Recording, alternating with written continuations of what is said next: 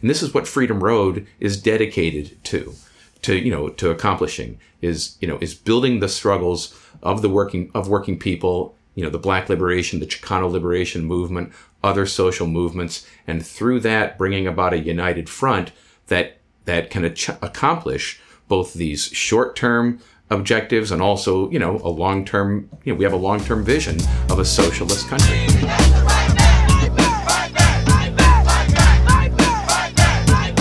Welcome to Fight Back Radio, a production of fightbacknews.org, taking you to the heart of the people's struggle. I'm your host, Richard Berg, and today our guest is Joe Iosbaker, who is the labor co-chair of the Chicago Alliance Against Racist and Political Repression. And Joe has been active in the labor movement for a long time. He's an old friend of mine. I've known him for many years, and that'll probably come across in the interview. But he talks about serious matters today, and I think you'll enjoy this. He talks about Tyre Nichols' murder that just happened, and it was a sobering thing for all of us. Many of you saw it on video, and it's actually even changed. And Joe talks about some of the politics of the elections coming up here in Chicago right now because of people. The right wing was starting to say, "Oh, we need more police, we need more this and that, and law and order stuff," and taken away from the power of the people. And this brutal act reminded people of George Floyd and Laquan McDonald here in Chicago, and so many others across the country. So I think you'll enjoy the show, and whatever. Give us 5 stars. Give us a good review. You should subscribe to it if you can. And so here it is, Joe Iosbaker. So our guest today on Fight Back Radio is Joe Iosbaker. Great to have you here, Joe. Thank you, Richard. You and I'm 6 months older than you, so we've been involved together for the exact same number of years. Fair point. So we have much to talk about, but I want to start with something current and something very serious. Is the murder of Tyre Nichols. And this happened, and I know you've been involved with the movement here in Chicago for community control of the police. And can you talk about what happened in Memphis to Tyre and how that's affected the movement here and around the country? Sure. I mean, the whole country, the whole world knows Tyre Nichols' name now. On Monday night, the Chicago Alliance Against Racist and Political Repression got together with some other organizations and held a protest and a march with about 300 people. It was bitterly cold, but people were so motivated to get out despite the fact that it was zero outside because of this heinous murder. It's once again the country, the world is transfixed. Looking at the horror of cops beating a young black man to death. I was going to say everyone is traumatized, but I'm traumatized. Every person of good conscience is traumatized, but I don't think the politicians are traumatized. They're trying to figure out how do they respond to it.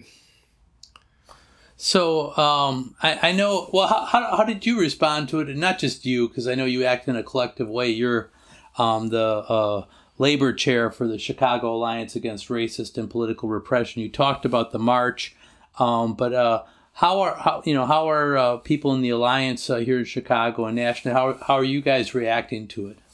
Well, the starting point is, first of all, to remember that it's these videos of these horrendous murders and beatings that have been the sparks that have reignited the Black liberation movement, starting with the Ferguson Rebellion in the summer of 2014, with here in Chicago with the murder of Laquan McDonald, and also in 2014, and then with the murder of George Floyd in May of 2020, that has returned the Black liberation movement to the streets as it was in the 1950s and 60s and 70s.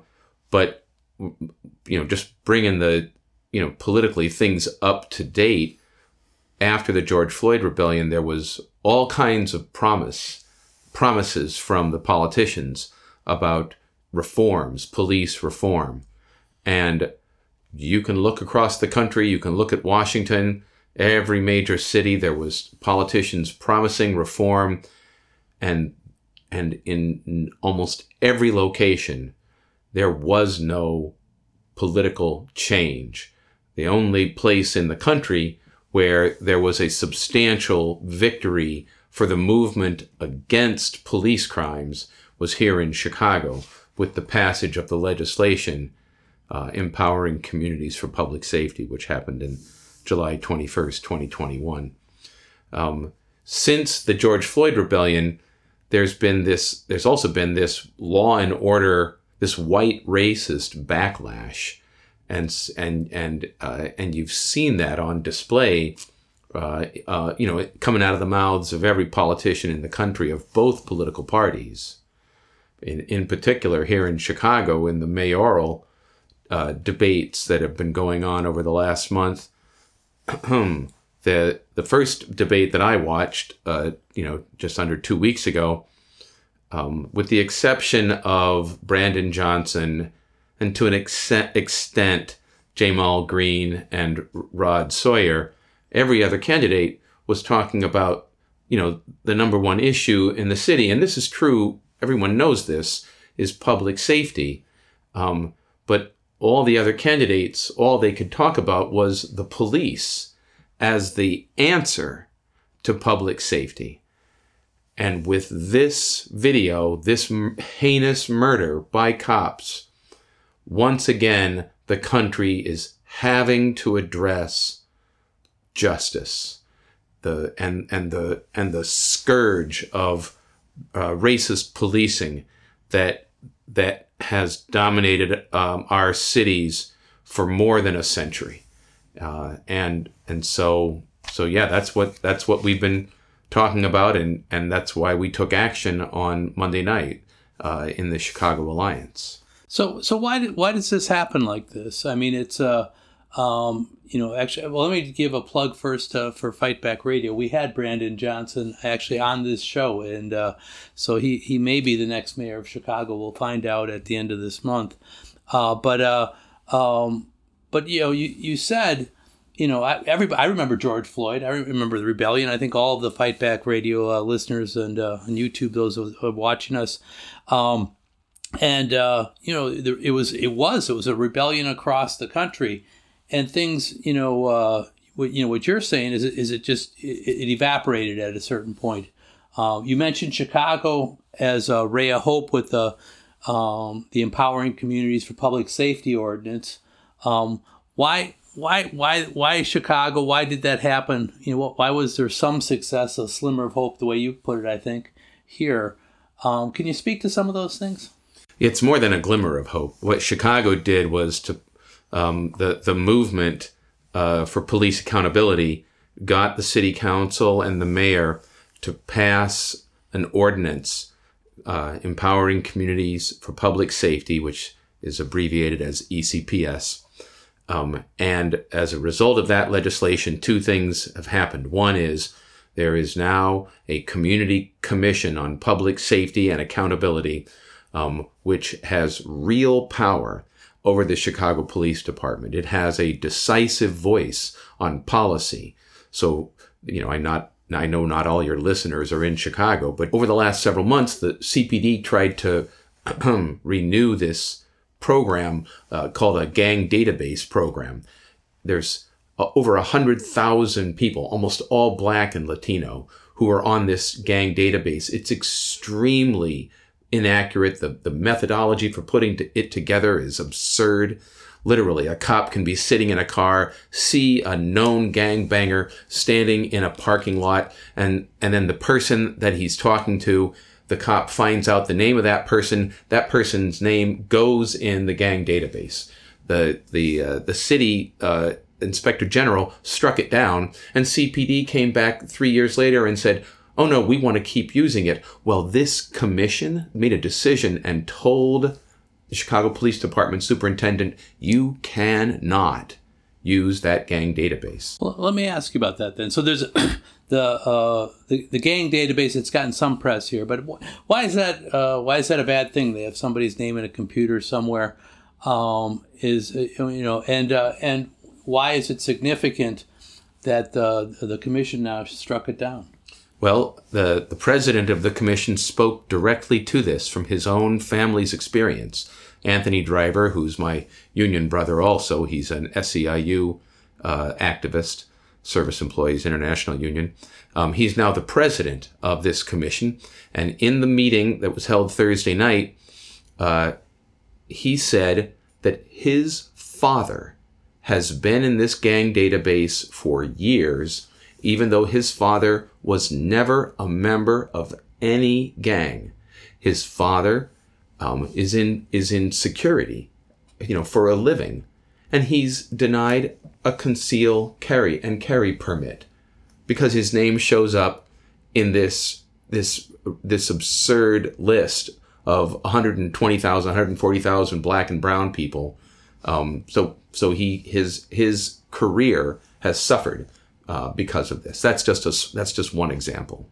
So talk a little bit more about this commission. So the ECPS, this our glimmer of hope, or more than a glimmer of hope, as Joe says here, in Chicago, came about, because of the struggle, before, but then probably especially after the George Floyd rebellion.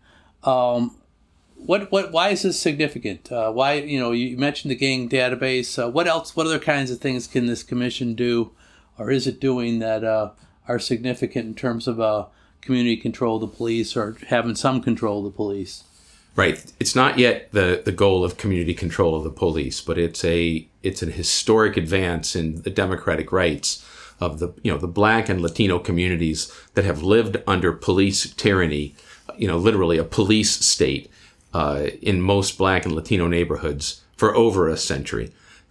So this commission, right now we have an interim commission, but there's also an election coming up, and I need to get to that.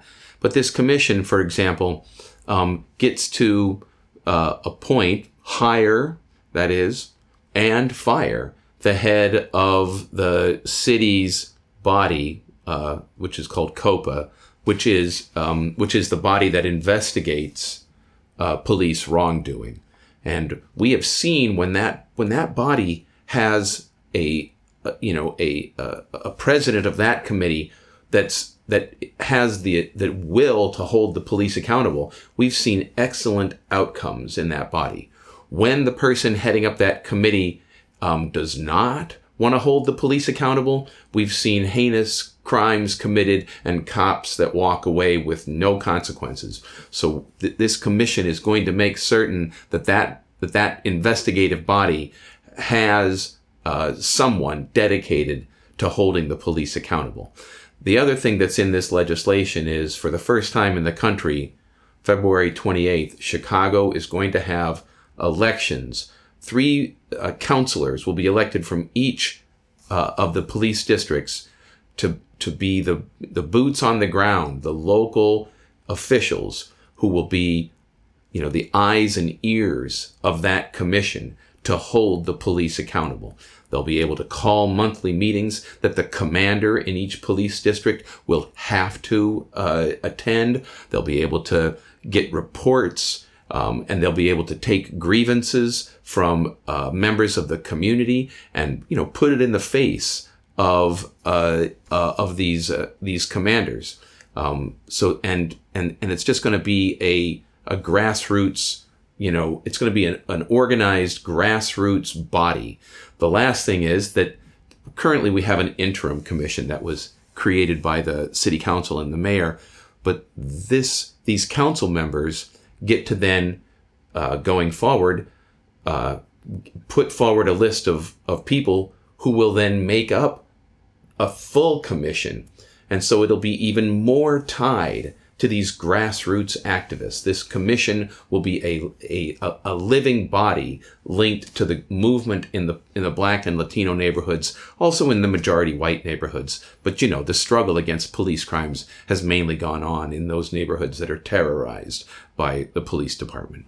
So, and then your organization, the Chicago Alliance Against Racist and Political Repression, has been very active in training people from the poorer working class neighborhoods, especially Black and Latino, of how to run for office and what their rights are under this, and the result. I think maybe if you could talk about a little bit what the result is, who's come forward to run, and what kinds of things are you seeing, and what do you think these elected district council people are gonna, what's it gonna look like? Do you think after the February 28th election?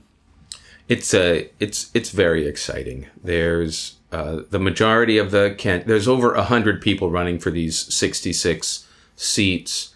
The majority of people that are running are Black or Latino, and the majority of them also are people who come out of an experience of either having been victims or survivors of the Chicago police, or having been part of the movement that wants to hold the police accountable.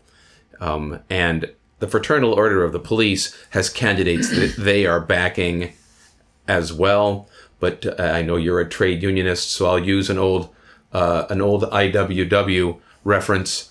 We are many, they are few. These council members are going to be a majority people who want to hold the police accountable. And so the next stage of the struggle against CPD terror is going to be at a much higher level. Okay. So, well, let me ask you then also. So, you mentioned Chicago is unique in this, and here we are. People across the country listening to Fight Back Radio.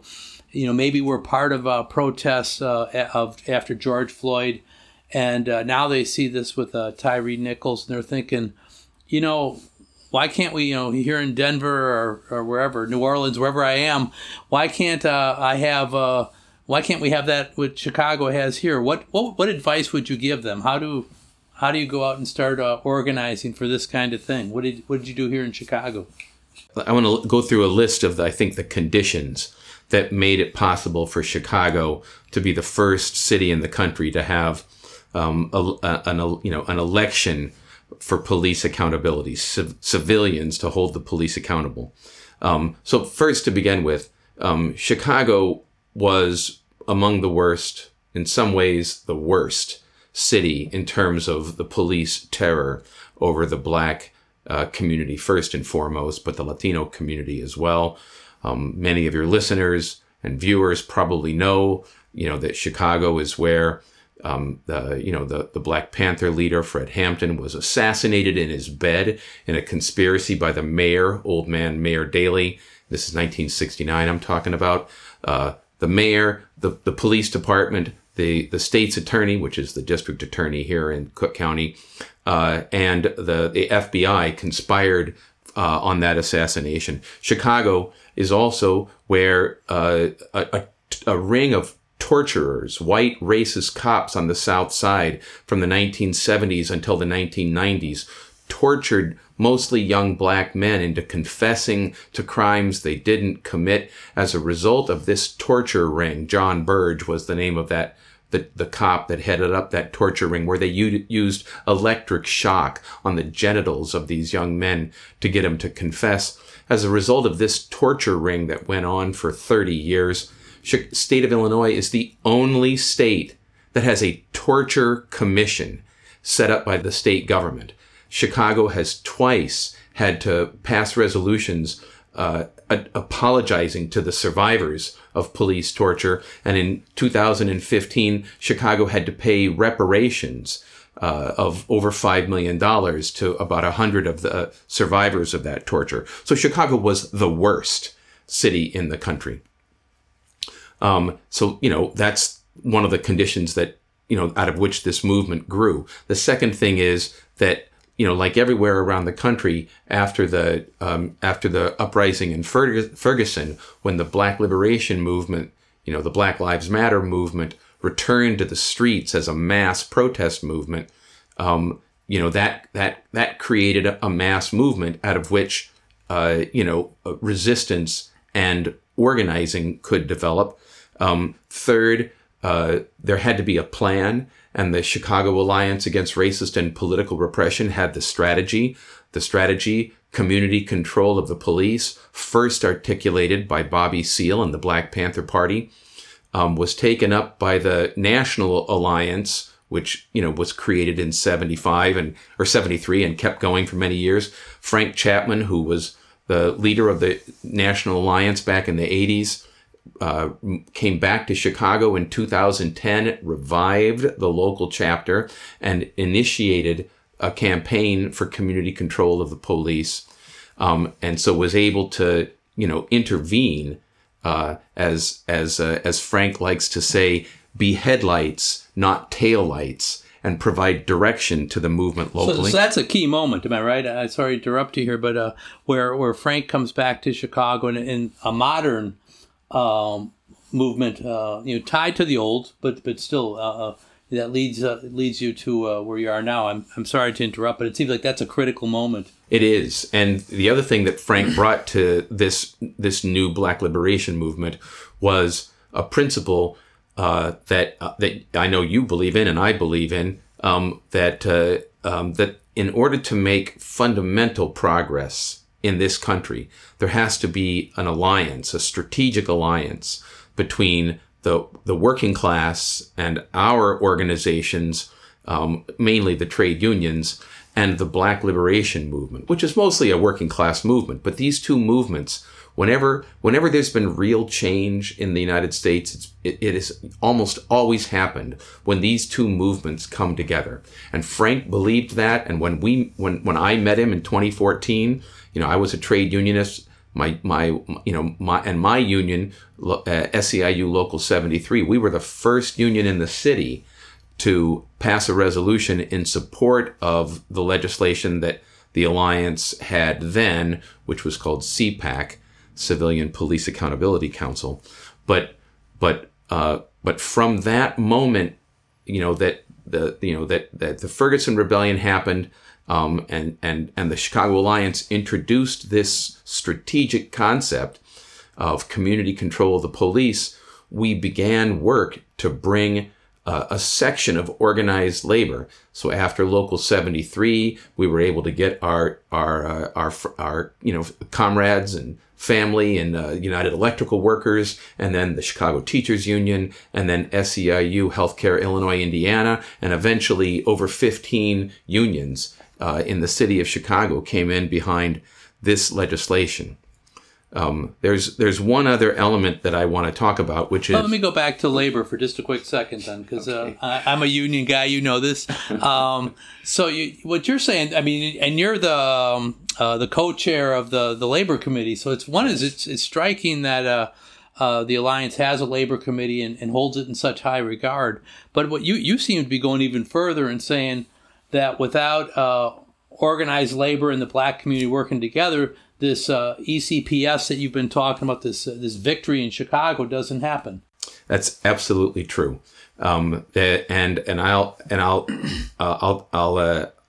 tell that story, and then I'll tell you a corollary story. So SEIU and CTU, SEIU Local 73 and CTU got behind this legislation and began to support it in 2015. And a few years later, a year later, a very progressive member of the city council was elected, Carlos Ramirez Rosa, and he got elected in 2015, rather. And then in 2016, he introduced our legislation into the city council. And so we began to be part of a parliamentarian struggle, or, a struggle that involved the electoral system, began. And then with the support of these labor unions, and with our friends in, the Socialist Caucus and with the United Working Families, in 2019, we were able to get, of the 212 people that put their hats in the ring to run for alderman in February of 2019, 212 people,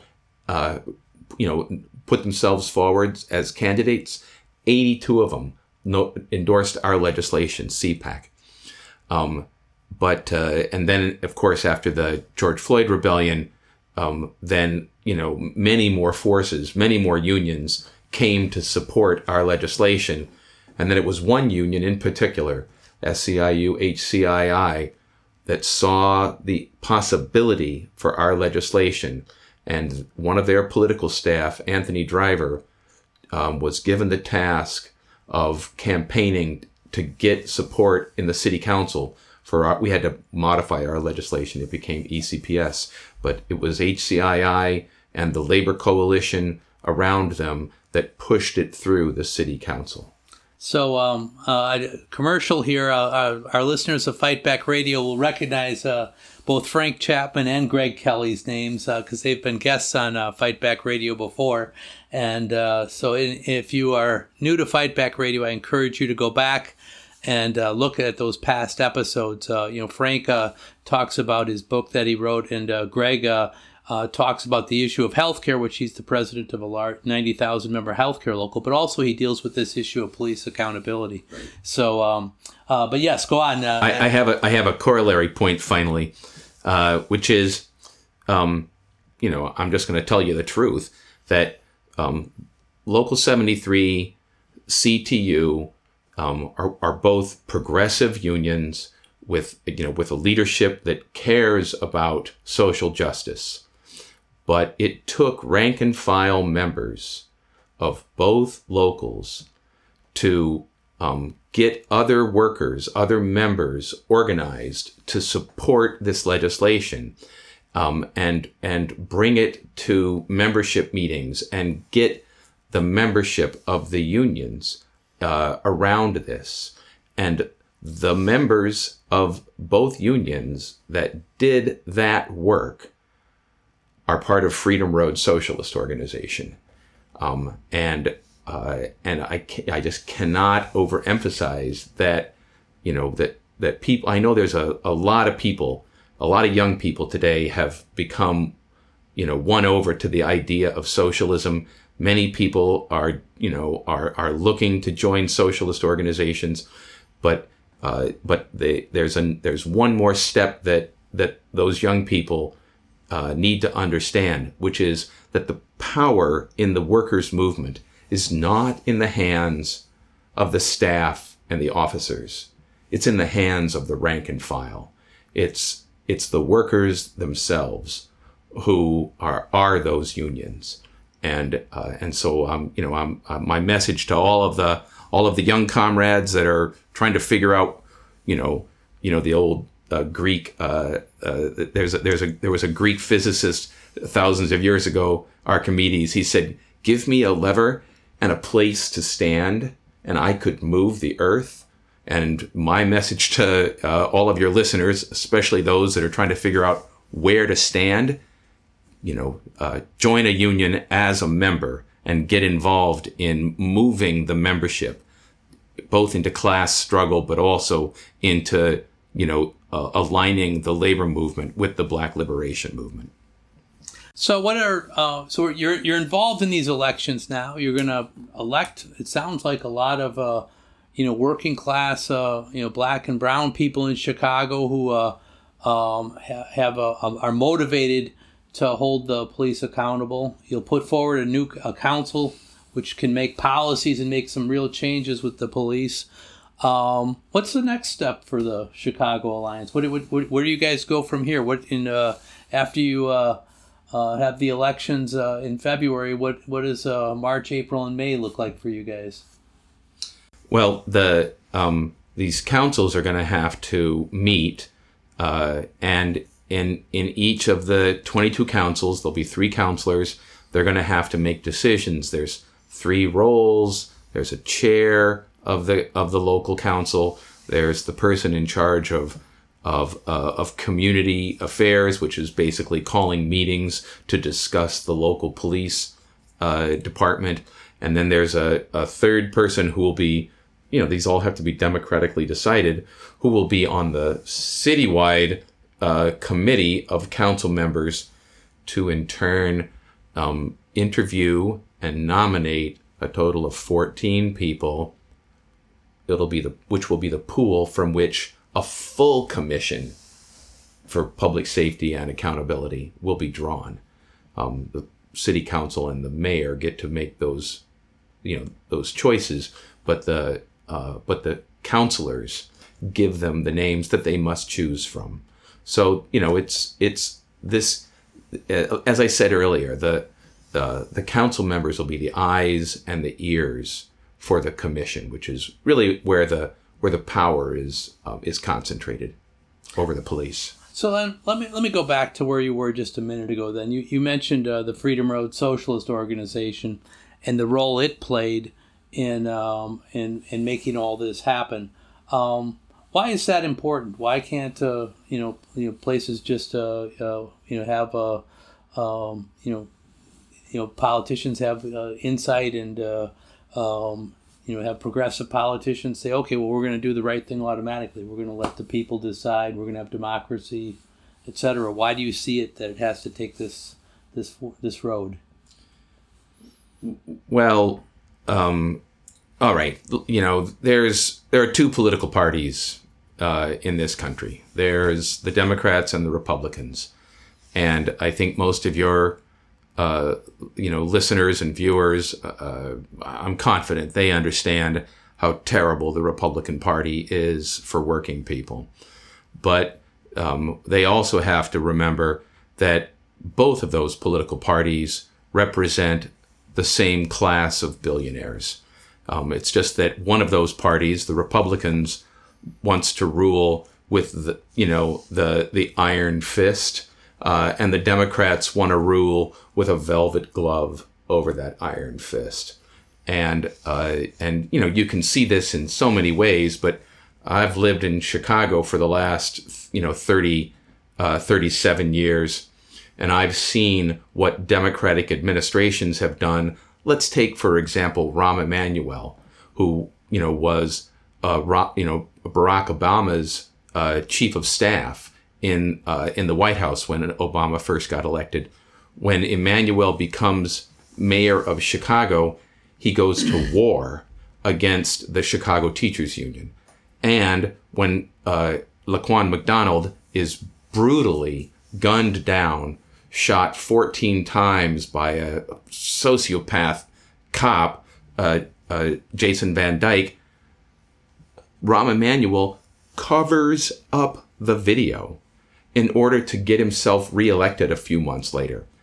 This is the Democratic Party. Now, there are reformers within the Democratic Party, but they're not in control of the Democratic Party. The Democratic Party exists to maintain the system. If there's going to be a challenge, an effective challenge to the system, it has to come from outside of the Democratic Party, and really it has to come from the working class. And the working class is mainly organized through the trade unions, and secondarily through mass movements, especially in the national liberation struggles, the Black liberation, Chicano liberation struggles, so that's where these ideas, that's where these initiatives have to come from, and this is what Freedom Road is dedicated to accomplishing, is building the struggles of working people, the Black liberation, the Chicano liberation movement, other social movements, and through that bringing about a united front that can accomplish both these short-term objectives and also a long-term. We have a long-term vision of a socialist country. So yeah, that's my opinion. So. You've mentioned here, Joe, with convincing and with passion, your vision and your views of how to fight for justice and what people have accomplished, here in Chicago and what they can accomplish in other cities for community control of the police and unions and such. I've known you a long time. I've known you for decades and decades, and so I want to pivot back to the young Joe Iosbaker I knew in Iowa, who was a student at the University of Iowa. And how did you get involved in all this? How did the guy who had worked on a farm and done other odd jobs suddenly end up here in Chicago and fighting for community control of police? And we haven't talked about it, but you were on the executive board of SEIU 73 and were a labor leader for decades here in Chicago as well. How did you get involved in that? In the first place, what's the starting point here? Sure. So it's true. I was born and raised in Iowa. I wasn't born on a farm. I was born in a hospital. We have hospitals in Iowa, but I grew up on a farm. And then I was a pretty right-wing kid, actually. But I went to the University of Iowa, and I was open-minded enough that when I met students, especially students from other countries and other cultures, I listened to and I believed what they were saying. So the first thing that politicized me really was the Vietnam War. This was 2 years after the end of the Vietnam War, but the aftermath of that war was still tearing the country apart. And then I became a student activist around a number of causes. But the real turning point and how I came to Chicago was, so Reagan got elected in 1980, which was, I couldn't believe that the country was moving backward after I thought it was moving forward for, a few years. And then in 1983, I was watching WGN TV, which, even back then, before the internet, you could get that in Iowa. And I watched as Harold Washington won the election for mayor in Chicago, defeating the old white racist Democratic Party. And even though that's not its official name, that's how I've always thought of it ever since. White racist Democratic Party. And when I saw that, I said, I'm going to Chicago. I want to be part of that movement. I have always believed, as I said earlier, since I became politicized, that the working class and the national liberation movements, especially the Black liberation movement, are the two forces in this country that have the potential to transform politics and society. And so I saw that coming together under Harold Washington's leadership. So it took me a few years to get it together. I moved to Chicago in '86. I was part of Harold's re-election campaign, and tragically, he died of a heart attack 6 months into his second term. The movement fell apart. So, what was a white working class kid, because by this point my parents had lost the farm, so I was working class. I was no longer middle class. What was I supposed to do, to contribute? So anyway, I had to get a job. So I got a job at a unionized hospital at University of Illinois at Chicago, and got involved in the union and helped build it up over the next 32 years. I just retired last year, but it was from that position when I met Frank Chapman in the summer of 2014 that I began to think about that this is something that my union ought to get involved in. So yeah. Well, why don't you talk about that a little bit? So, you mentioned earlier SEIU Local 73, your union, was very involved in this, and maybe even go before the community control of the police issues. As you were involved working at the University of Illinois Chicago, there was fights for equal pay with Springfield. I remember there was a strike at the recently during the COVID times at the UIC hospital. How did from the labor point of view, from organizing workers on the job, how did that play into also this issue of labor and Black liberation and the Strategic Alliance? Oh, sure. So like I said, I got a clerical job in the dean's office in the College of Medicine at UIC, and I don't know, one of the first friends that I made working there was this guy, Alvin Jackson, who ran the copy room. Back then in the days before everyone having their own PC and office printer, the College of Medicine had a central copy room, and that's how we also used it as our lunchroom. So I'm sitting there one day talking to Alvin, and I was reading a union newsletter. I started talking about the contract, and I started talking about how terrible our wages were. I was making, I think, $8 an hour in 1990. And Alvin turned to me and he said, they make more money than us in Urbana, which is the flagship campus of the University of Illinois system. And I had just moved to Chicago a few years earlier from Iowa City. And I knew that in those little towns that the cost of living is like 30% lower than it is in Chicago. And I was dumbstruck. How could they possibly justify paying the workers in Chicago 30% less? And I said this to Alvin, and, he's African American, and he just rolled his eyes at me. Then the next year or 2 years later, I got on the bargaining committee, and I started to try to pose this question, to the union staff and then to management. Management refused to talk about it. But in 1998, there was a wave of struggle that involved, a Black and Latino student protest movement against, basically attacks on affirmative action.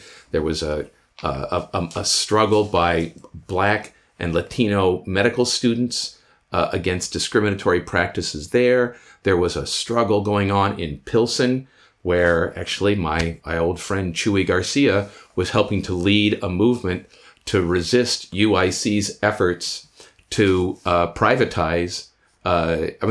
gentrify the neighborhood. The university was also trying to get the city to get rid of all of the public housing along Roosevelt Road. With our union dealing with this discriminatory pay issue, we were able to help bring together all of these different forces.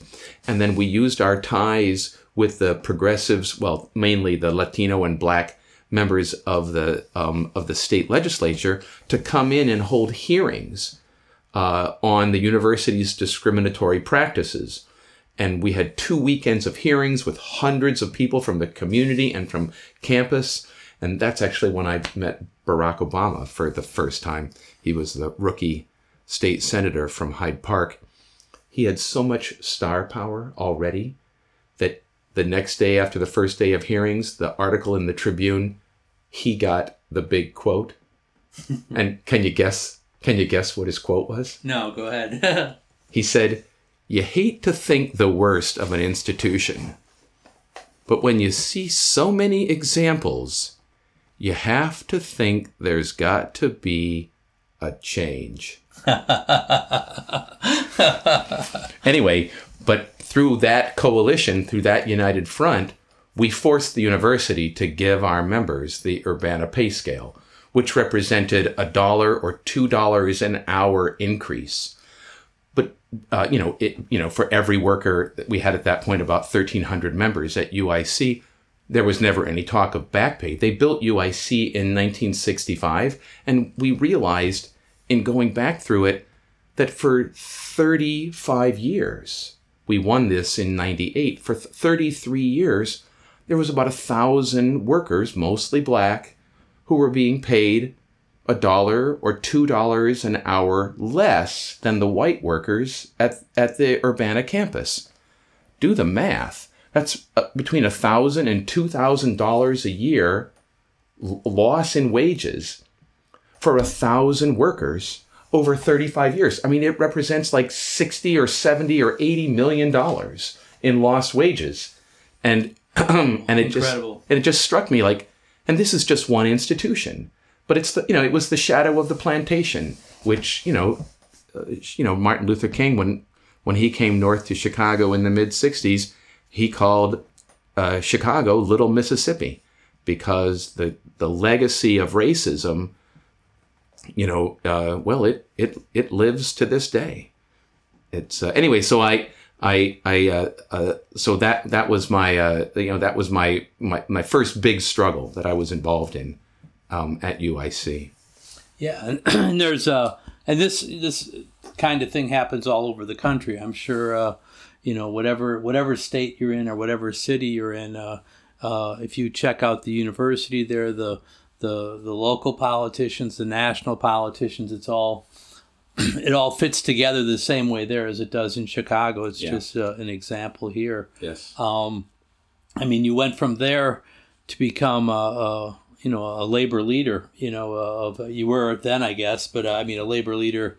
Right after that, executive board. After that, I got invited to be on the executive board of the local, and then was on the bargaining committees and I stayed there for 20 some more years and I thought of retiring early, but I decided to stay and get my full pension, and so I was still working there in 2020.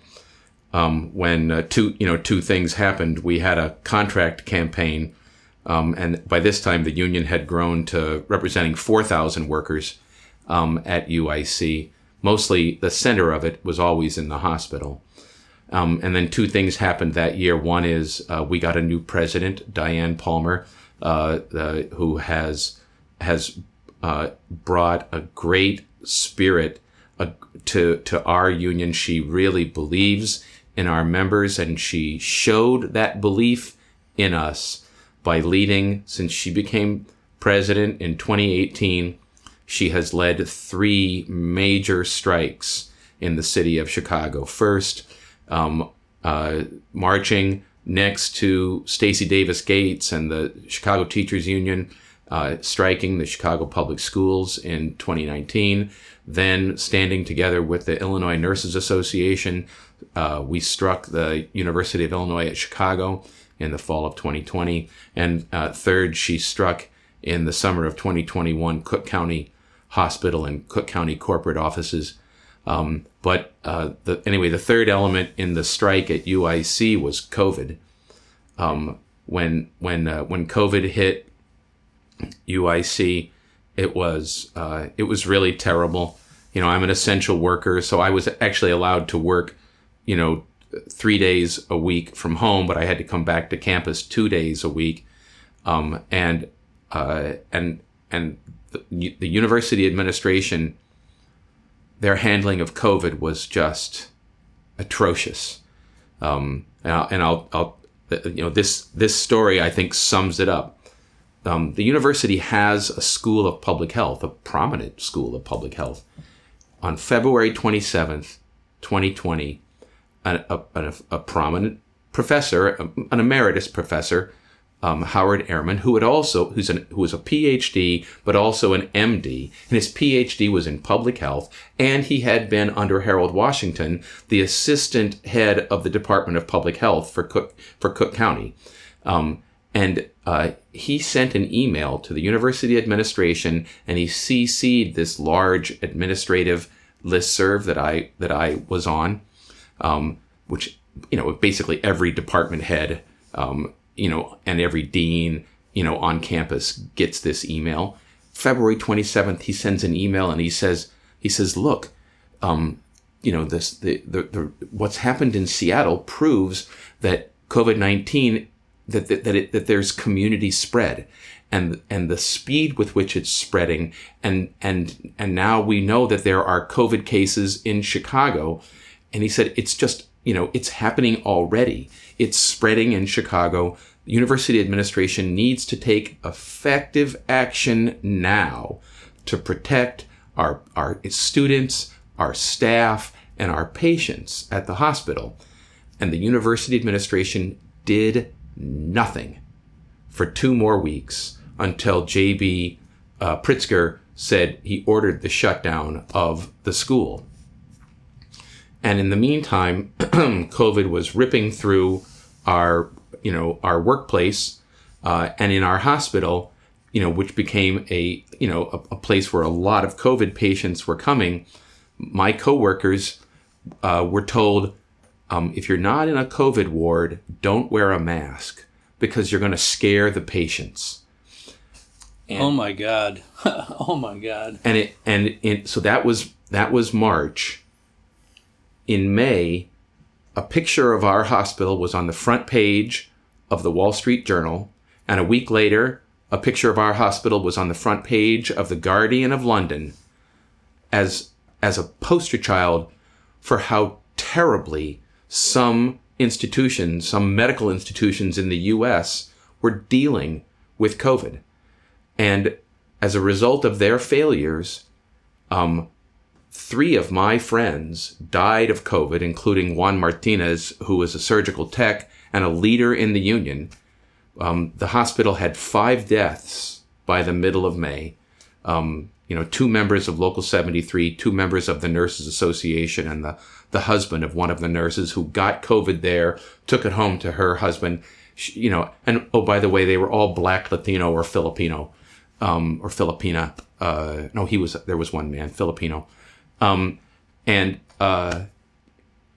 we're negotiating a contract in the middle of this, and management takes a hard line towards, holding us on wages and working conditions. And they just inflamed our members. And so September 12th, 5,000 of us went out on strike, and we shut the place down for 12 days, and forced management to put a lot more money on the table to settle that strike than they had put on the table the day before we went out on strike. But the mood, the explosive feeling in all of those picket lines and mass marches, it felt just like the marches that happened in the days after the murder of George Floyd.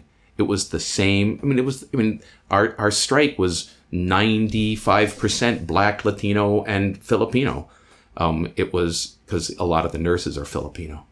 So anyway, that was, it was horrible. That's terrible. It was horrible to go through it, but at least, as a result of the deaths and the trauma that the employer contributed to us going through, we were able to get a modicum of justice by forcing them to treat the rest of us, the remaining workers, the people who survived, to treat us with a measure of respect.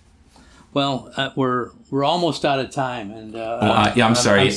I can talk forever, as you know, Richard. What we need is a cigar. You see, if we had a cigar. I'm not going to say any of that. But it's been a joy having you here. I know we can talk forever, and my hat's off to you. Your whole life, you've been a person who points out, the truth to people, the issues of how exploitation and how the rich and the greedy and the powerful keep us down, and what the roadmap is for freedom, to fight for justice, and the tragedies that we talked about here, whether it's the equal pay for equal work at UIC, or the tragedy of COVID with your coworkers at the UIC hospital, or Tyree Nichols, which is happening in Memphis and is happening repeatedly over and over again across the country. You've been an example, for working class people of how to stand up and fight back, and my hat's off to you for that. As we wind down here, is there anything else you'd like to add to our Fight Back Radio listeners? I think I did my plugs already, but I'll just reiterate them. February 28th, if you're in Chicago, you got to come out and vote for these historic district council elections. If you don't know who your council candidates are, you can go to the Chicago Alliance website, caarpr.org, and there's a list of all the candidates. You can also go to the Reader, the Chicago Reader, which has because we don't endorse candidates. The Alliance doesn't endorse candidates, but the Reader does, and the Reader has went through and most helpfully it identified which of them are cops, because there are some cops running for these seats. People who are, retirees or cops in other cities or pro-cop. So number one, vote on February 28th. And number two, if you're trying to figure out how to contribute to the struggle, join Freedom Road. You can go to our website, frso.org. You can click the button that says join, and